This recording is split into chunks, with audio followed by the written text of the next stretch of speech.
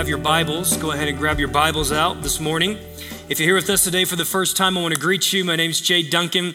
I'm the senior pastor of Antioch Church. And boy, I tell you, there's no other place on the planet I'd rather be than this house and this family of believers, this community of faith. I posted something on Facebook a couple of nights ago. I was just so overwhelmed with a tremendous sense of honor in my heart that the Lord would plant me here in this body of people. And I just want to tell you how fondly and how affectionately my wife and myself and my family and the staff here at Antioch, how deeply and affectionately we feel towards you. We carry you in our hearts, and we love every single one of you deeply. Those who have been a part of the family for years, and those who may be checking us out, or those who may have just recently joined the family of Antioch Church. I'm so blessed to be a part of this body. We've been on a series that we began last week called Tending Your Garden. Tending Your Garden, and I'm going to explain what that means. The title of that series and the focus of that series came out of a prophetic warning that we got from our Watchman team. By the way, how many of you joined the Freedom Training Center Watchman training class yesterday? Let me just see hands. Boy, I tell you, I walked into Mod Q and there was about 60 people in there getting trained to go to another level of engagement, go into another level of prayer, of offensive living in the Spirit, and I am proud of you. I know that this church is going to go to another level because of that training. I wish Betty was here this morning. She's actually not feeling very well, so we just pray blessing and health on Betty. She so wanted to be here, but she poured it out yesterday, and Susan Ogden poured it out yesterday, and I know that we're going to be the recipients of that impartation and that revelation that they gave us on how to be more offensive in watching over the scope and the sphere of influence that God's given to us. But a few weeks ago, I had a warning, a prophetic warning from some of our Watchman team that we needed to go to another level of watching over the house, of protecting the house, of watching over our families, of watching over our children. And so I took that to heart. I actually had another series lined up, and I felt a real impression to push pause on that and start the series on Tending Your Garden so that we could lay out really an apostolic and a prophetic trumpeting call for all of us to rally around a greater measure and a greater sense of praying into and praying over the scope of responsibilities that God has given to us. So we laid a foundation for that last week. You can watch that online. We actually now have video podcasts online on our website now at antioch.is. So that's just taken our production of the message of the kingdom to another level. So you can watch this online, last week's message. Today we're going to talk about tending the garden of your life. Remember, in the kingdom, everything begins from the inside out. Everything begins with your heart. Everything begins not with mechanics. Everything begins with the inside reality and the inside dynamic of what God is doing on a heart level in your life. The foundational premise for this is found in Matthew chapter 13. Jesus is explaining the principles of the kingdom, and he uses the analogy of a garden and a seed. The garden being our heart, the seed being the truths of the kingdom and the word of God. Today, we're going to focus a little bit more intensely on how do we watch over our lives. So if you go to Genesis 2:15, I'm going to do about a 4-minute summary of last week, and then we're going to pick up on watching and guarding the garden of our lives. Genesis 2:15. The Lord God took the man and he put him in the Garden of Eden to work it and to take care of it. The NIV says to take care of it. That word, that phrase to take care of that the NIV uses is a word in the Hebrew called shamar, which means to protect. It means to guard. It means to observe. It means to watch and to restrain. It means to have charge of. And so right off the bat, what we discover here is as God places humanity in a field or in an assignment, he gives mankind two primary responsibilities. The assignment that I give to you, number one, is everything that I give to you, steward it. That's what the word here means, where it says I placed him in the garden to work it. It means steward it. It means make it better. Everything that God gives to us, whether it's a relationship, whether it's a possession, whether it's time, whether it's an assignment, essentially God is saying, everything I'm handing over to your responsibility, I want you to steward it, work it, learn it, master it until you make it better, make it fruitful, make it grow. Number two, he says, every field of responsibility I'm putting you in, not only do I want you to steward it, I want you to protect it. I want you to fight for it. And the implication there very simply is that we are in a war and we have an enemy. If we were not in a war and if we did not have an enemy, God will not give us the primary command to fight over that which he has given to us. And we had this adage last week that we mentioned, anything that's worth cultivating is worth fighting for. Anything that is worth stewarding is worth protecting. And so we're going to talk about, again, following the pattern of how the kingdom operates, we're going to talk about tending or protecting and watching over the garden of our own lives. Last week we mentioned the fact that the word to watch we have defined simply as to give specific attention to for a specific purpose. So yesterday we had a number of people that were in our Freedom Training Center class on learning how to be watchmen. And essentially they talked about different areas and different levels and spheres of how to participate in specifically giving attention for specific purposes. Today we're going to talk about giving specific attention to our lives, giving specific attention to the things that we think about, giving specific attention to the condition and the nature of our heart. If you're following along with me in the scriptures, turn with me to the book of Proverbs, chapter 14. We're going to look at verse 8 and verse 15. Proverbs chapter 14, verse 8 and verse 15. Proverbs 14, verse 8 very simply says, the wisdom of the prudent is to give thought to their ways. The wisdom of the prudent is to give thought to their ways. Another translation says to give thought to their steps. In other words, pay attention to the path that you're on. Pay attention to the reality that what you think about will become a habit, and a habit will turn into a character, and a character will turn into a lifestyle. Never dismiss any small thing that is happening in your life, because those small decisions actually determine your destiny. Your decisions determine your direction, and your direction determines your destiny. And I know that may sound pep rally-ish or cliche-ish, but it really is true. The small decisions that you are making, they create a way of life. They create a pattern of life, and they determine a course of life. And that course of life will take you to certain places in the spirit and in this world. Proverbs chapter 14, verse 15 says, a simple man believes anything, but the prudent man gives thought to his steps. Don't be someone who just believes anything. Don't be someone who's just naive. You know, when I was young, I made a very foolish mistake. I was in the 5th grade. My father was away in the field, and my mother had told me that morning, she said, your father's going to be calling us, so I want you to come straight home after school. That day, I had received some accolades. I received this little badge. I was noted the VIP of the 5th grade class, and man, I was flying high. I was so proud of myself. I was so excited. I was so ready to celebrate my accomplishments. I had a young friend of mine who was actually his mom and my mom were really good friends. And in the military base there in Germany that we were at, really small community, everything was in walking distance. They had a youth center and a youth activity center. They had pool tables there and video games. And I loved going to that place because you didn't have to put any quarters into the machines. They rigged them to where you could just go in and I could play Kung Fu Master for hours. It was before the days of Nintendo. And so I was walking home. I had my marching orders. I knew that my path was set. My mom said, don't you go anywhere else. You come straight home. Your father's going to call. He'd been away for months. And I had a young friend of mine come and he said, hey, your mom told my mom that she's going over to my house today and that we could go hang out at the youth activity center and that we could just go to my house afterwards. And I thought, really? Awesome.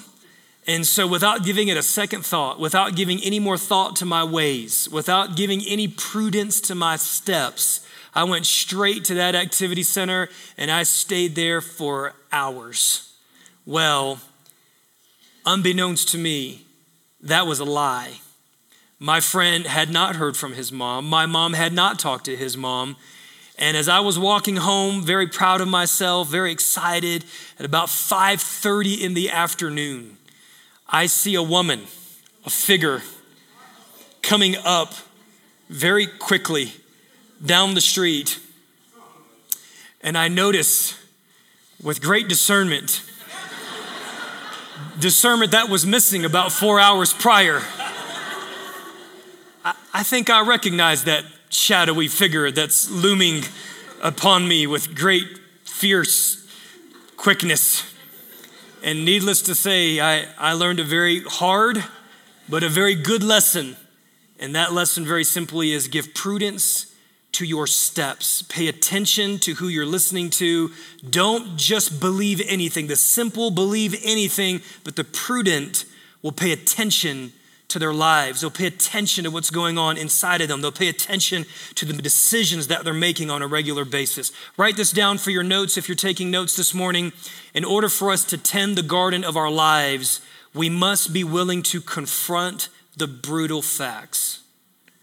There's a great business book by Jim Collins called Good to Great, and in that book, he essentially says, if you have an organization that is not functioning well, it's not being productive, then one of the hardest things a leader has to do is confront the brutal facts.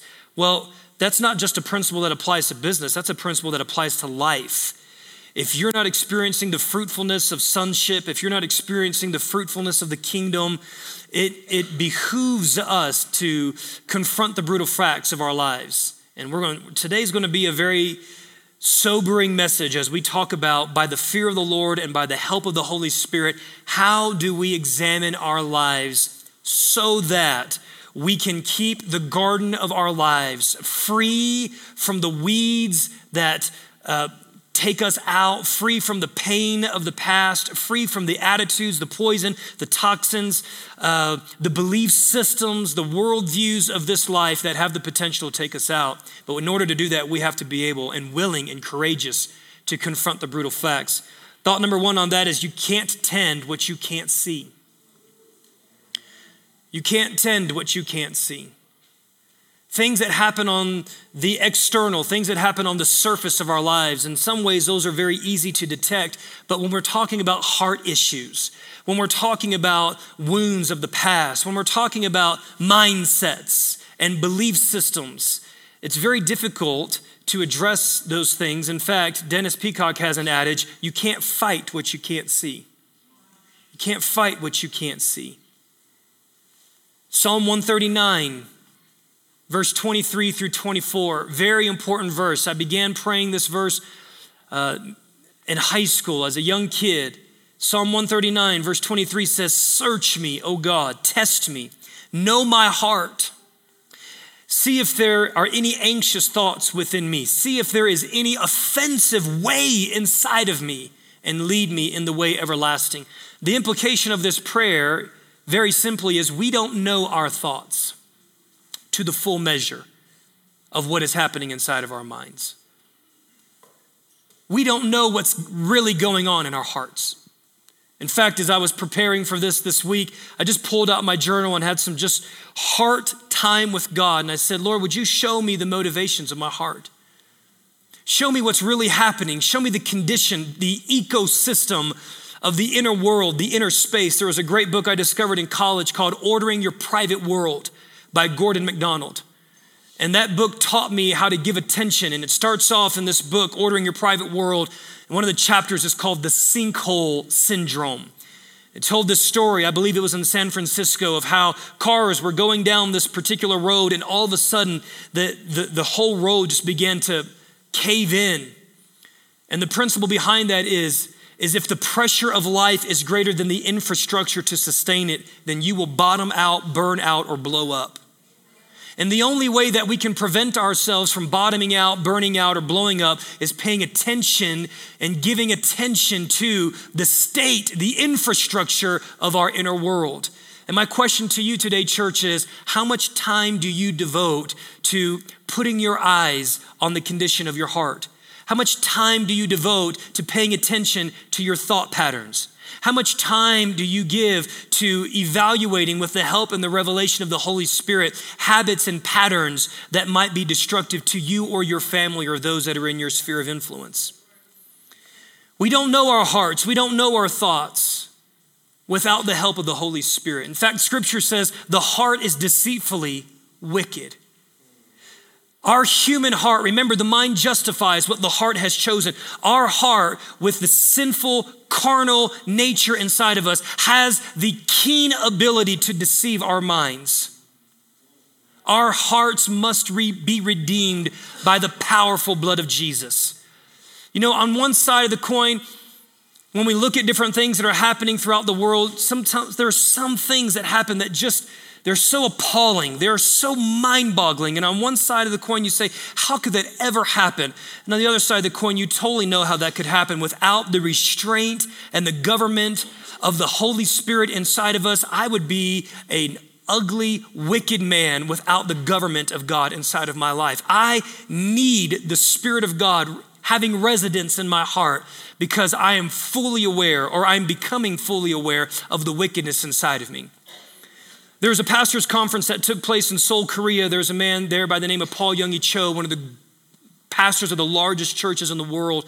And he was hosting a pastor's conference, and he was speaking on prayer, and he was talking about his own personal disciplines of prayer. And one of the pastors asked him, they said, "Why do you pray so much, Dr. Cho?" A little bit of an odd question coming from a pastor, but maybe a little bit of a telling question. And Pastor Cho said, "I don't pray because I'm righteous. I pray so much because I am aware of how wicked I am. I don't pray so that I can say, look how much I've prayed. Look how great I am. Look how good I am. Look how clean and righteous I am." He says, I am very acutely aware of the reality of what is in me. And so I must invest that time with God to combat that. I am fully aware of the corruption that's inside of me. And that, my friends, is why I pray and combat the works of the flesh inside of me. Number two, you can't tend what you don't know. Our seeing leads us to revelation. A number of months ago, I talked about this principle of unconscious incompetency, which is simply you don't know what you don't know. How can you change what you're not aware of inside of you? How can you change what you don't have revelation of? In fact, in the premarital counselings that I've done, the marital counselings that I've done, most marital issues most times deal with this issue of one spouse or the other just simply is not aware of something that is going on in their lives. And they're not aware of how this blind spot is affecting their spouse or their children. And if they have become aware, they've come to a place where they're simply not willing to deal with it, which we'll get to next. In 2008, by the leadership of the Holy Spirit, I discovered a book called The Way of the Heart. The Way of the Heart by a man by the name of Henry Nouwen. Let me read a very quick excerpt for you here in this book. Henry Nouwen talks about a concept that he calls the false compulsive self. The false compulsive self. He says, "We have indeed to fashion our own desert where we can withdraw every day and we can shake off our compulsion and dwell in the gentle healing presence of the Lord. Without such a place, we will lose our soul while preaching the gospel to others. But with such a spiritual abode, we will become increasingly conformed to him in whose name we minister. There are three compulsions of the world. There is the compulsion to be relevant. Satan told Jesus, turn these stones to bread. What are the things that you do that are not characteristic of who you really are? What are the things that you do that stand in contradiction to who Christ is because of an unhealthy need inside of you to become relevant? One of the great tensions that's happening in the church world right now is the tension of relevance. And I just so happen to believe that if we could be people of the Spirit, who walk in the Spirit, who walk in our sonship, who preach the gospel of truth with love and compassion, if we can be people who major on getting into the heart of God, hearing his voice, extending his love, I think relevance in many ways will take care of itself. We've focused so much on trying to be relevant to reach a people that now that we have an opportunity to reach them, we have no power. Relevance in the kingdom should never remove the power of the kingdom. Number two, we have a compulsion to be spectacular. What does that look like? From the things that we do, to the way that we dress, to our talents and our gifts and our ability to being known a certain way, there is a compulsion inside of us to be spectacular, to be liked, to be affirmed, to be awesome. The enemy came to Jesus and he says, throw yourself off this temple and create such a spectacular moment in time that now all of a sudden everyone is looking at you and they're enthralled with this spectacular miracle that you did. And Jesus recognized so wisely that is an unhealthy compulsion that you're trying to pull me into. Jesus never did anything to be spectacular. He did everything out of obedience. He didn't do anything to be spectacular. He did everything as a son. And the third compulsion of the heart is to be powerful. The enemy came to Jesus and he says, I will give you these kingdoms if you bow down and worship me. In other words, compromise your convictions and I will elevate you to a place of power and a place of authority in the eyes of the world, and I will give you these kingdoms. Jesus understood that the way to having authority over those kingdoms wasn't to compromise his conviction, it was to walk the path of sacrifice, obedience, and sonship. And so as I began chewing on this, I'm going to open up my heart to you, and I'm going to talk with you about the fact that you don't know what you don't know, and you can't change what you don't know. This is dated February the 11th, 2008. And I just began interacting with some of these concepts, and I asked myself, Jay Duncan, what is my false compulsive self? My need for approval, my need to be liked and loved and respected. My false compulsive self is my need to be a good leader, or to be thought of as a good leader, or perceived as a good leader. My false compulsive self is my lack of self-control, not treating people with value. My pride, my vanity, my self-centeredness, needing to be better than others, gaining my approval and my acceptance from being better than others, and at times even wanting others to fail so that I can be seen better than others in the way that I excel. My false compulsive self drives me to be competitive and to be judgmental because I gain my sense of acceptance and approval out of being better and not out of being a son. My false compulsive self leaves me easily annoyed with people. It is my lack of love, my lack of patience, my lack of tolerance, and my lack of compassion. It is my displaced identity in a title or a position or a function. It is my thinking that I can always do things better than someone else. My fears of not being admired, my fears of not being respected, my fears of not being needed, my fears of being replaced. My false compulsive self is my lack of grace for those who struggle in their weaknesses. It is my looking to the wrong things to validate me. It is my patting myself on the back, my self-affirmation, my sense of privilege, my displaced trust. It is placing trust more in relevance or in gifting or in being spectacular or in being powerful. My false compulsive self is my quickness to point out the flaws in others. It is my savior complex, my need to be the answer for others. It is my materialism, my indulgence. It is the mentality that I deserve this. My false compulsive self are my false motives that I mask in righteous motives. My false compulsive self is putting more trust in my personality, putting more trust in my charisma. It leads me to shutting people down, cutting them off, being insensitive, bullying, and being inconsiderate. It is leading out of intimidation and judgment. It is my selfishness, my self-centeredness. It is my own deception. The things in my life that could and do deceive me. It is operating out of a Jacob manipulation. It is covering my tracks, lying and being deceitful. You guys sure you want me to be your pastor?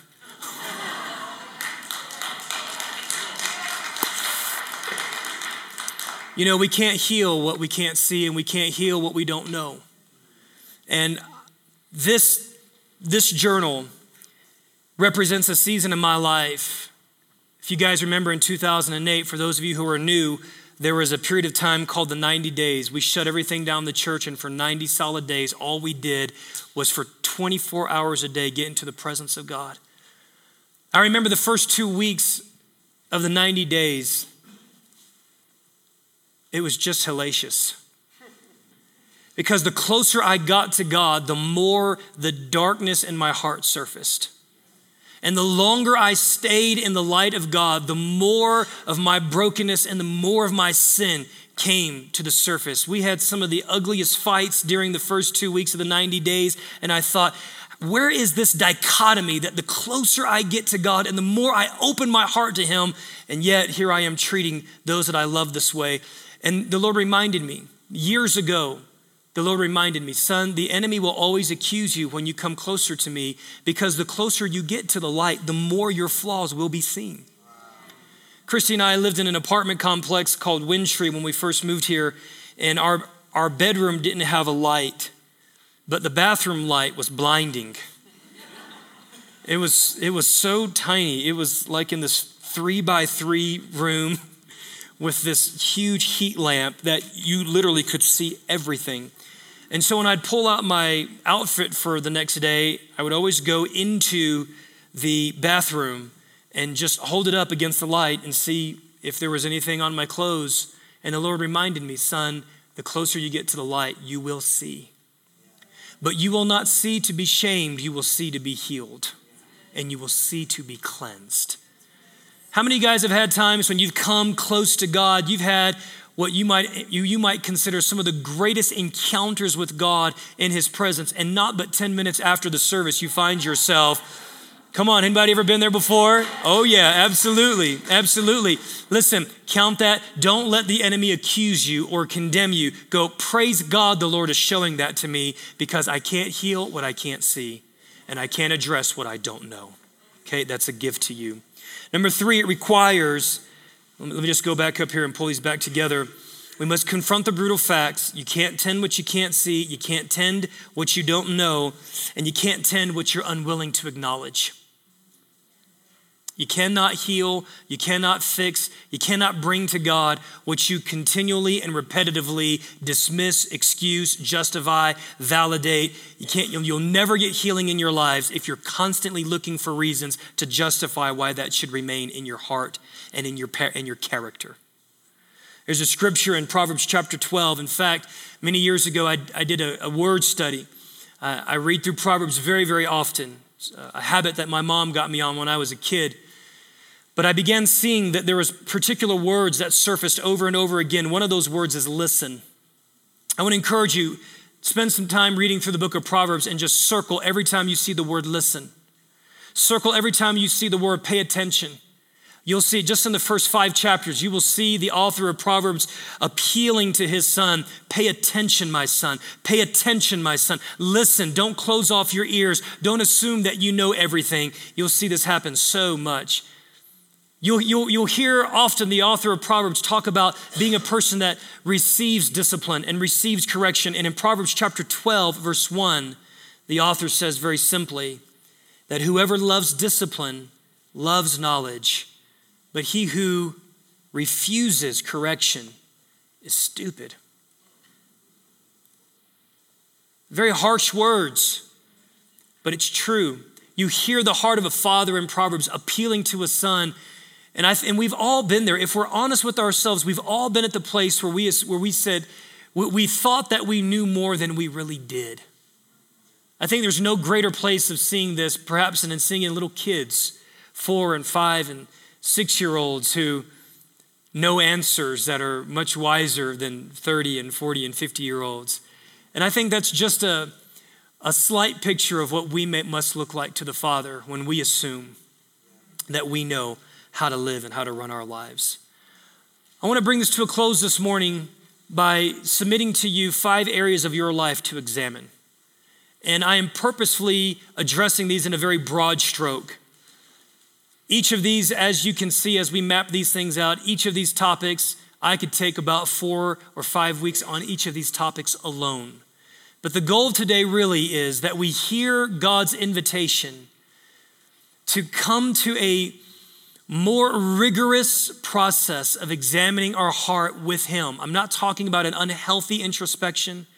I'm not talking about an introspection that leads us to condemnation and accusation.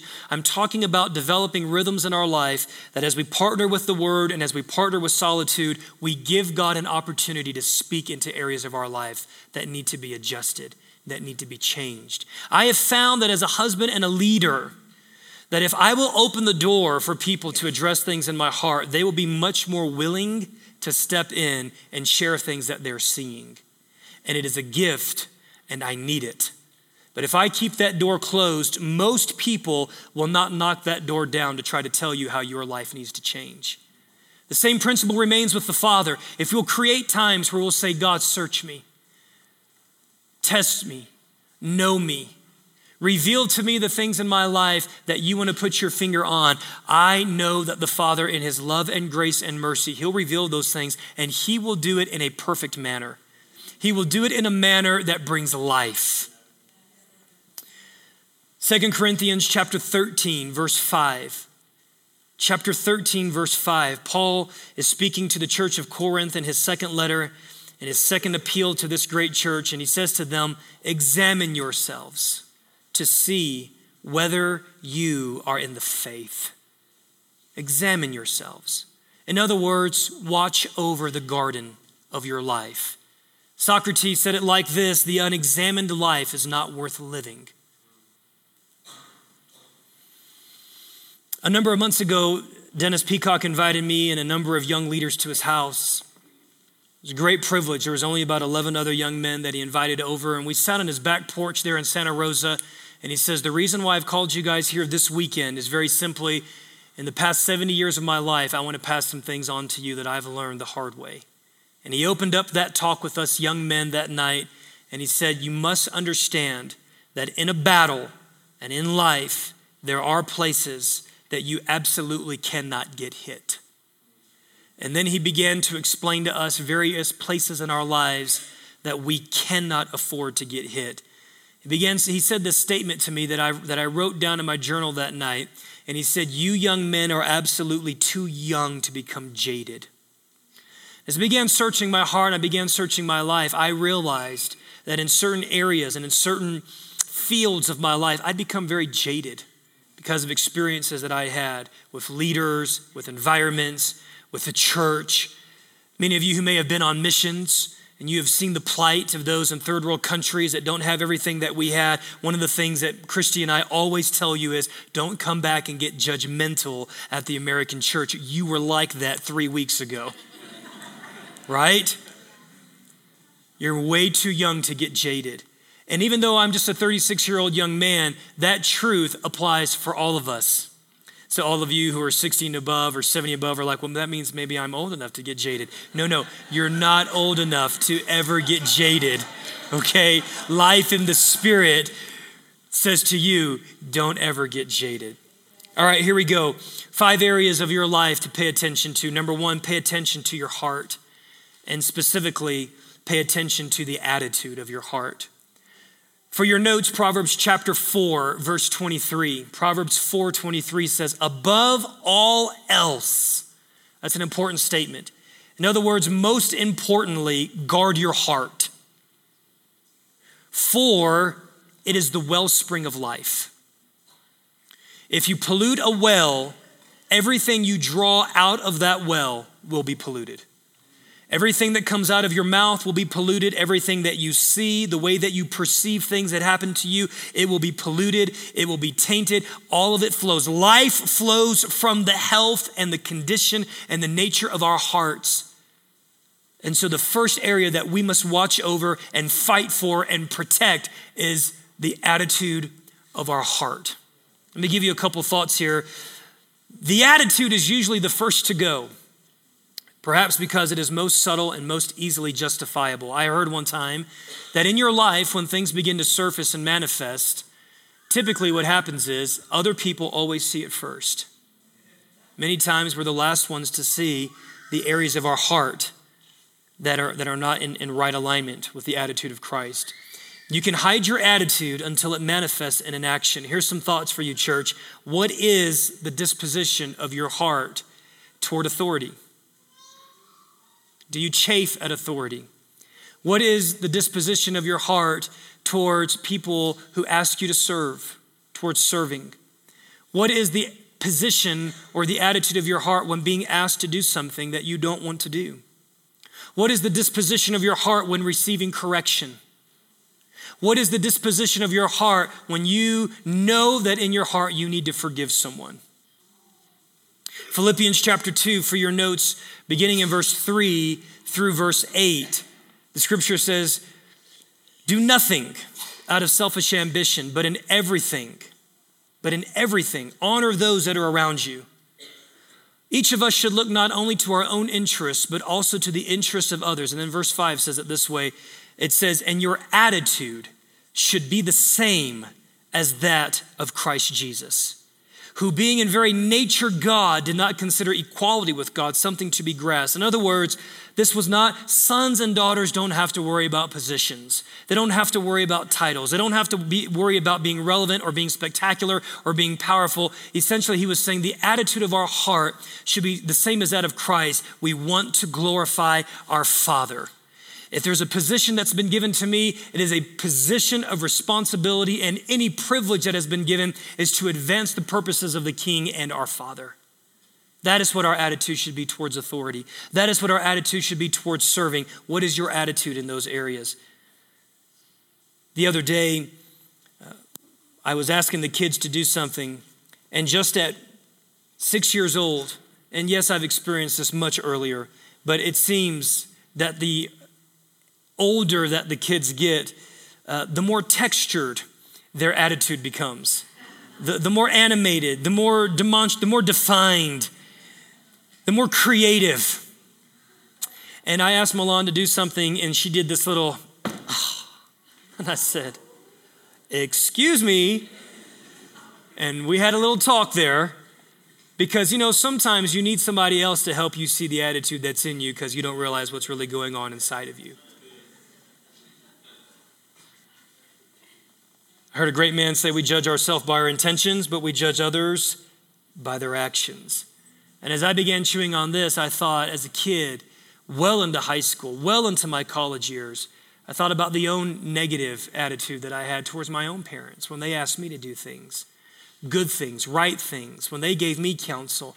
And I thought about that bucking of my own heart and how that manifested with the rolling of my eyes or the folding of my arms or the stamping off or the pouting or the whining and all of those things. Attitudes are so difficult to identify because they happen on the inside of us. And many of us have learned how to put on such a great face that we assume because our false compulsive self is agreeable to everyone else, we overlook the nature of the attitude of our heart. God sees. Another area of our heart that we must pay attention to is the things that are coming out of our mouth. How do you know what the condition of your heart is? You know by watching your responses, but number two, you also know what's in your heart by what comes out of your mouth. Jesus said this in Matthew chapter 12, verse 33 through 35. He starts speaking about how you know a tree. You know a tree by its fruit. And then he says this, he says, out of the overflow of your heart, your mouth will speak. I know that in my own life, I like to pawn a lot of things off by, I'm just joking, or I'm just being humorous, I'm just being sarcastic. But the truth of the matter is, there is a twinge of truth in there. When I find myself being angry at someone, talking about someone, venting my frustration to my wife, what the Holy Spirit is putting his finger on inside of me is, Jade, no matter how you try to language that, or no matter what image of your false compulsive self you put on that, if it's coming out of your mouth, there's an element of that that's working in your heart. You want to know what's in your heart? Pay attention to your words. Your words will betray your heart. Your words will reveal your heart. And this is in every area. So the question for you is, what's coming out of my mouth? Is your humor when you're around certain guys at work, is it crude? Is it obscene? Is it vulgar? Is it kind? Or is it belittling? Is it angry? Pay attention. Don't just dismiss the words that come out of you. Third thing that we need to pay attention to as it relates to the attitude of our heart is we need to pay attention to our offenses. Hebrews chapter 12, verse 15 says, see to it that no one misses the grace of God and that no bitter root grows up to cause trouble and to defile many. In fact, this might be a good time to put a plug in for Jim Bixler, who is in our family. Jim, would you mind just raising your hand right here? Jim is working on his PhD, and he's working on his PhD specifically in the field of forgiveness. And he's going to be announcing this here in the weeks to come and having a lot more information. But if you in your life know that there might be some things that have hindered you or have tripped you up relationally because of hurts, violations, abuses, woundedness, negative experiences, Jim is actually developing a very methodical and meticulous and systematic approach to how we can become conscious of those things and how we can thoroughly address those things with a heart of forgiveness. And friends, I would highly encourage every single one of you to walk through that. One of the most freeing things that has happened in my life is when my wife and I went to go see Bill Suddeth and receive inner healing and deliverance. Friends, there's nothing to fear. There's only freedom to gain.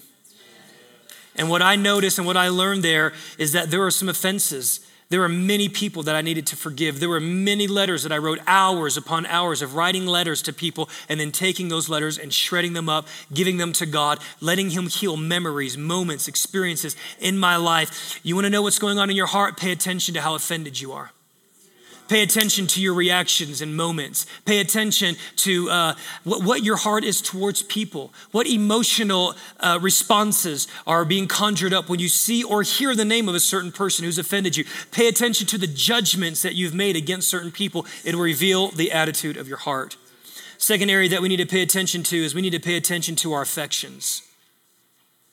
So we need to pay attention to our attitude, but we also need to pay attention to our affections.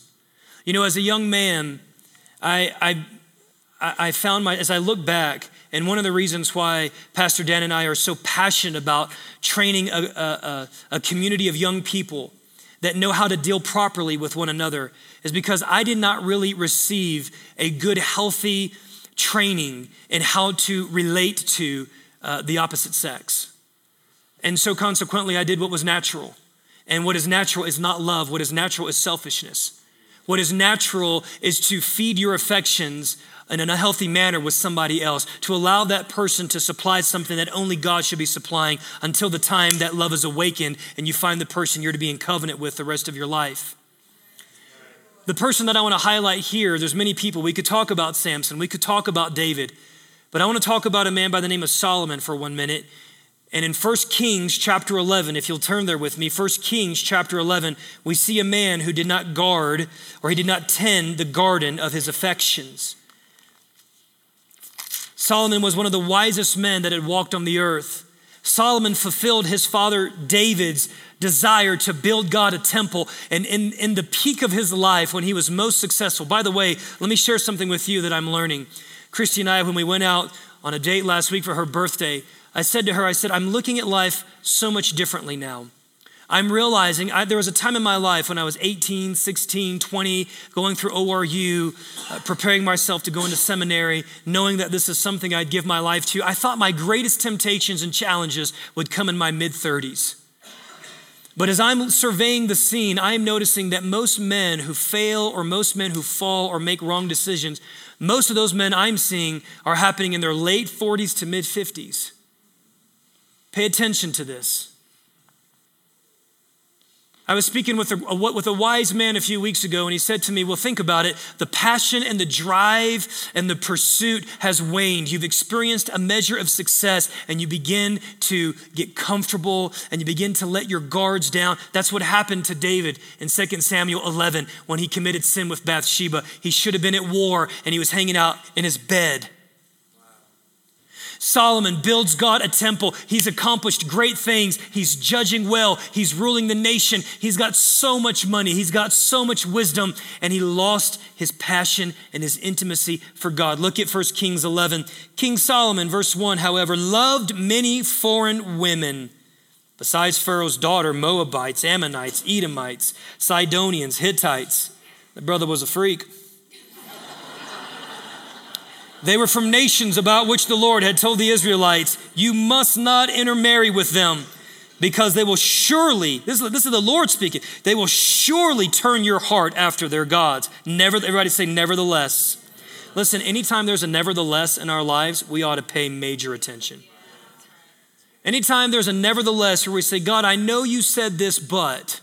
Anytime we start entering into negotiation contracts with God, that is a major red flag that there's an area of our garden that is wide open to the influence of the enemy. Nevertheless, Solomon held fast to them in love. He was unwilling to let them go. What is in your life that you're unwilling to let go? What is in your life God is saying, would you give that to me? And you're saying no. That is a major area of your garden where the wall is in disrepair.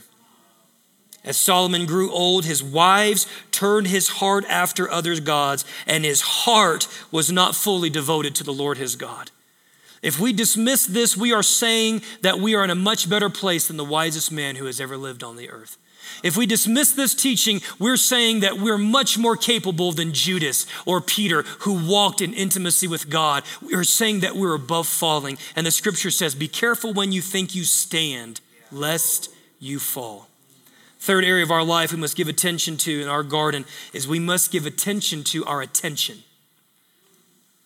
What are you paying attention to? What is entering the ear gates? What is entering the eye gates? What are you fixating your life on? The psalmist said this in Psalm 119. He says, God, turn my eyes away from worthless things. The psalmist knew that what I behold, what I set my eyes, what I set my gaze upon, I will become. We see this in 2 Corinthians 3:18, that we will become like him as we see him as he is. The reason why the presence of God is so important, the glory of God is so important, is because as we behold him, we become transformed into his likeness. What are you setting your attention on? Men, when you come home, do you sit in front of a television for 3 or 4 hours? Your children are wanting to spend time with you. Your wife is wanting to spend time with you, and you're just giving your attention. Listen, I love sports. I love movies. I love those things. But anytime I'm giving my attention to those things more than my garden and the garden of my life and the garden of my wife and the garden of my children, something is out of order, and there is a breach in the wall of my garden. Think about the concept of being a watchman. What are you watching? Is it more important to you what's happening in your fantasy football league than what's happening in the state of your own garden?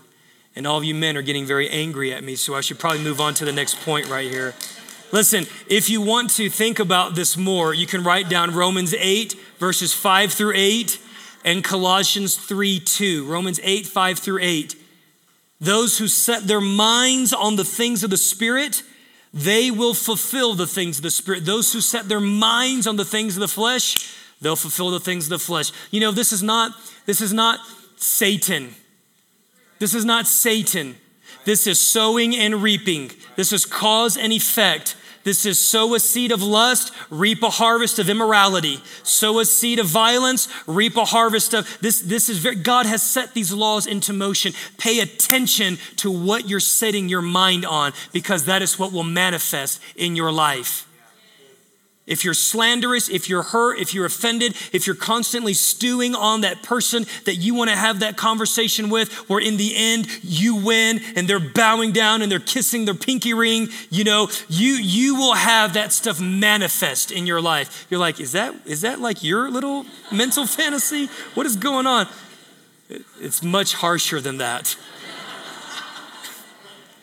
Pay attention to your fears. Do you fear man? Do you fear trouble? Do you fear failure? These are all the things that we give our attention to. Pay attention to the fears that are running through your mind. Fourth area that we need to give our attention to is we need to give our attention to our appetite. In the book of Hebrews, chapter 12, verse 16 and 17, scripture talks about a man by the name of Esau who was given the privilege of having the blessing of the firstborn. And the scripture says he handed over the blessing of the firstborn because of his appetite. The lusts of his flesh disqualified him from leading in the capacity that he was called and he was created to lead in. Pay attention to the appetite of your flesh. In fact, let's just say this together. God, sanctify my appetite. sanctify my appetite. In the book of Philippians chapter 2, Paul speaks to the Philippian church and he says, their gods are their stomachs and they are destined for destruction. Essentially what he's saying there is when we allow the appetite of our flesh, and listen, pay attention to even the things you're eating, church. Anytime you have something that you can't get rid of, even for a season, anytime that there are things that you absolutely must have that is unhealthy, God has not created you for anything in your life to control you. Not a Big Mac, not a Red Robin, not a pizza, not a candy bar, not a mocha, not a latte. I mean, I love my coffee, but the moment it becomes an area of my life that I can't do without, it's got to go. Because that will translate into other areas of appetites in your life. Finally, in closing, pay attention, number 5, to your actions. Your attitude, the attitude of your heart. Pay attention to the affections of your heart. Pay attention to the things you set your mind on. Number 4, pay attention to your appetite. Number 5, pay attention to your actions. Be a people. Listen, if we're going to be people that watch over and we watch over well, we must be a people that pay attention to the trends and the cycles in our lives. During this series, the Holy Spirit is inviting me to go back and re-examine cycles in my life. And here's why. Because a cycle will always repeat itself until it's broken. And there are cycles in my life that are destructive. There are cycles in my life that I'm ashamed of. There are cycles in my life where I made poor decisions. And I can't assume that because there is a measure of time between the last time I committed that event or that action, I must pay attention to cycles. There are some cycles that are 6-year revolutions. There are some cycles that are weekly revolutions. There are some cycles that are yearly revolutions. There are some cycles that are 5-year revolutions. There are some cycles that are 10-year revolutions. And here's the thing, when that next cycle comes my way, I want to be able to see it, spot it, recognize it, and address it. And I want to be able to swiftly deal a blow and say, this cycle in Jay Duncan's life is over, and my children will not deal with the cycle of sin and generational iniquity that was in my life, because I've learned how to spot and watch the patterns in my life. And I am now ready to offensively engage those cycles in my life and win in the power of Jesus' name. Come on, stand to your feet and clap your hands to God this morning.